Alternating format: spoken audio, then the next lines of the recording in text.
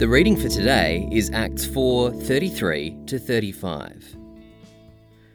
With great power, the apostles continued to testify to the resurrection of the Lord Jesus, and God's grace was so powerfully at work in them all that there were no needy persons among them. For from time to time, those who owned land or houses sold them, brought the money from the sales, and put it all at the apostles' feet, and it was distributed to anyone who had need. The apostles continued to testify to the resurrection of the Lord Jesus, and there were no needy persons among them. If there were a set of characteristics which any church could long to emulate, this would be a worthy pair. Yesterday, we heard of the way in which the believers shared their possessions because they were one in heart and mind. Today, in verses 33 to 35, we witness some of the outward effects of their oneness. Namely, that it helped them focus on continuing to proclaim the greatest news the world has ever known. That is, that the Lord Jesus has risen from the dead, whilst also caring for people's needs.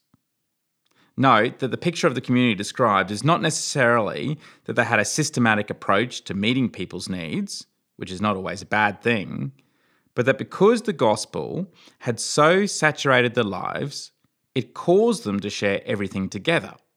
Such was the fruit of their generosity. I'm often astounded by the way in which, when there is unity in the gospel, that so many other things flow with it. Generosity, sincere hospitality, clarity in proclamation, caring for others, and seeking out the welfare of those in need. And of course, we shouldn't be surprised by this, because when we truly recognise Jesus as the risen Lord, every other dimension of our lives should come into line with God's goodwill and ways.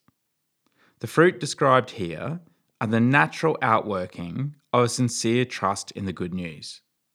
The more confidence we have in the gospel, the more that it will be evident in our lives in the power of the Spirit. The more we recognise the Lordship of Jesus, the more that the various facets of our community will come into line with him. Heavenly Father, thank you for the example of the early church and their great unity in the gospel. Please grow a oneness of mind and heart in your church today by the power of your Holy Spirit. In Jesus' name, Amen.